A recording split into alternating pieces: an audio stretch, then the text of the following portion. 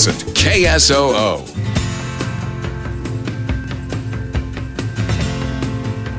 3:45 here on the Patrick Lally Show. Information 1000 KSOO. And we have in the studio with us, again, a return visitor, Attorney General Marty Jackley.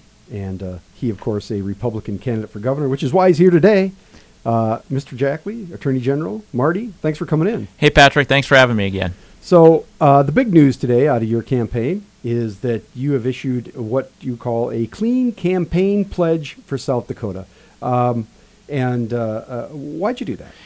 As I've traveled the state, the thing that South Dakotans make very clear to me is the desire to have a positive, issue-focused campaign to talk about our vision, experience, what we can do for South Dakota. They don't want mudslinging. They don't want name-calling. And so based upon what I've been hearing, I felt it was a good idea to lay it out there, to try to set the ground rules so that, again, we can move forward with a very positive campaign, one that my kids, my supporters, and South Dakotans can be proud of.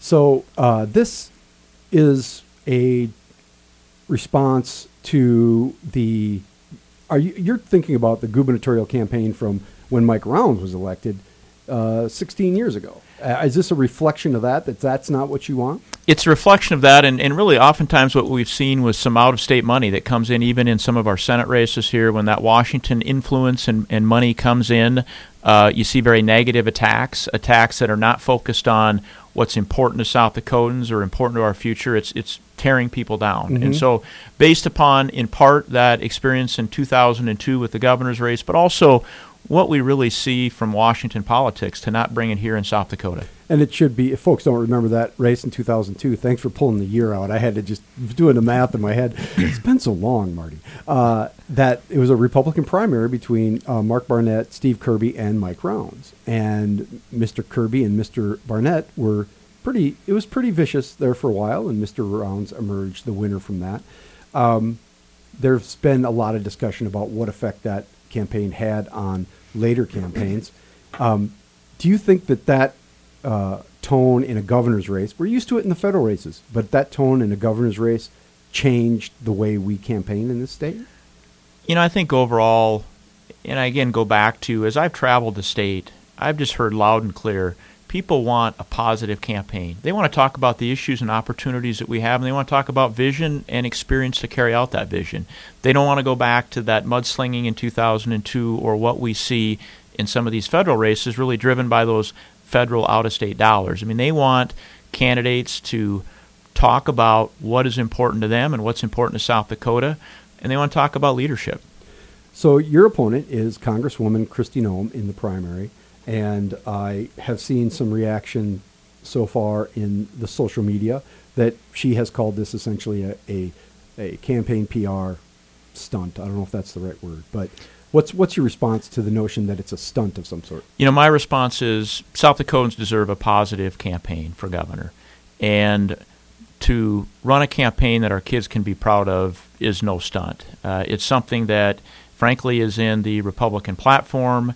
When you look at the actual pledge that we offered, talking about being fair and honest and being respectful to your opponent and their family, I think that's something South Dakotans deserve, and it's much, much more important than to brush it off, as she has done. We're here with Marty Jackley. He is the Attorney General of South Dakota and a Republican candidate for governor.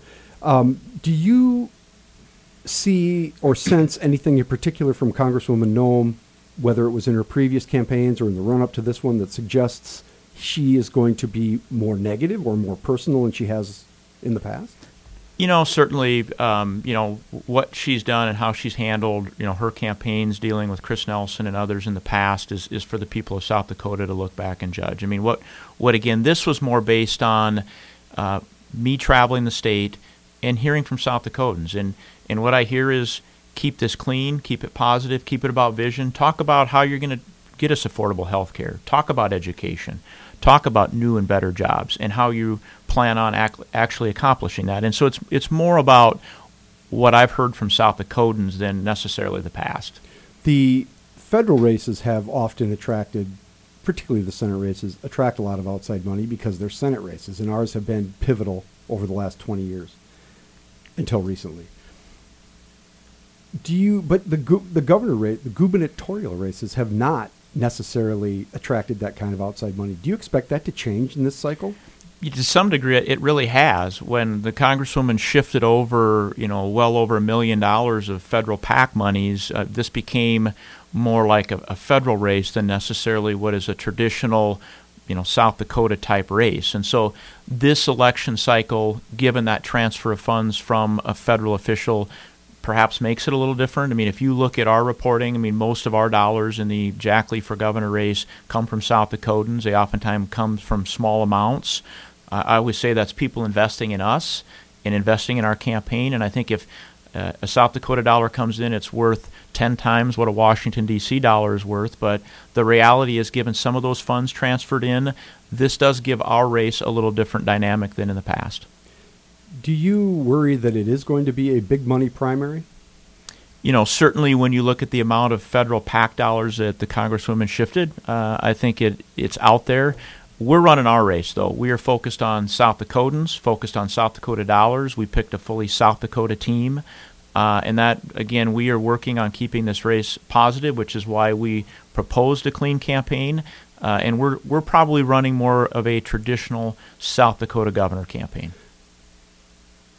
What's the top 3 issues in this race? Now, let's take the clean pledge out of it. You want to stay on issues? What are they to you?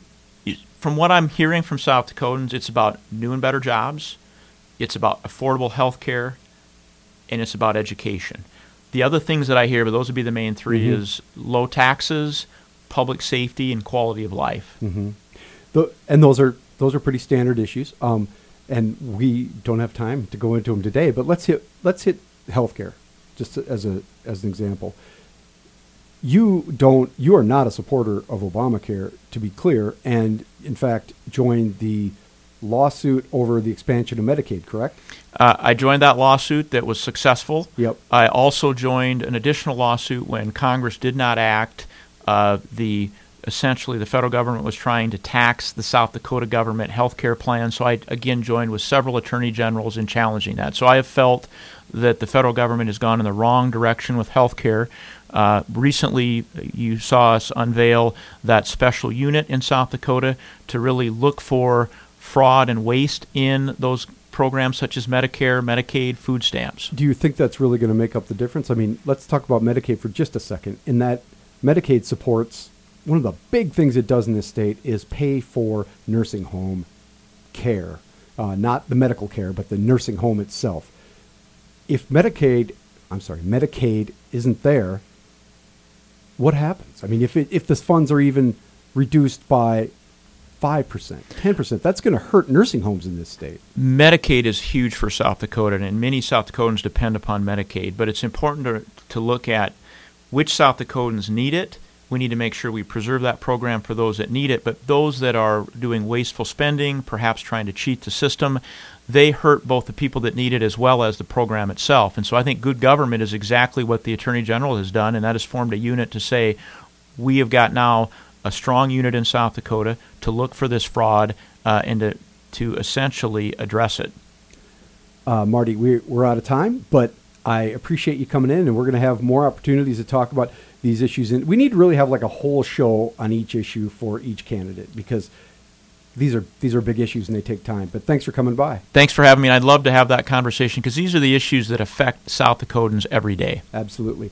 This is the Patrick Lally Show on Information 1000 KSOO.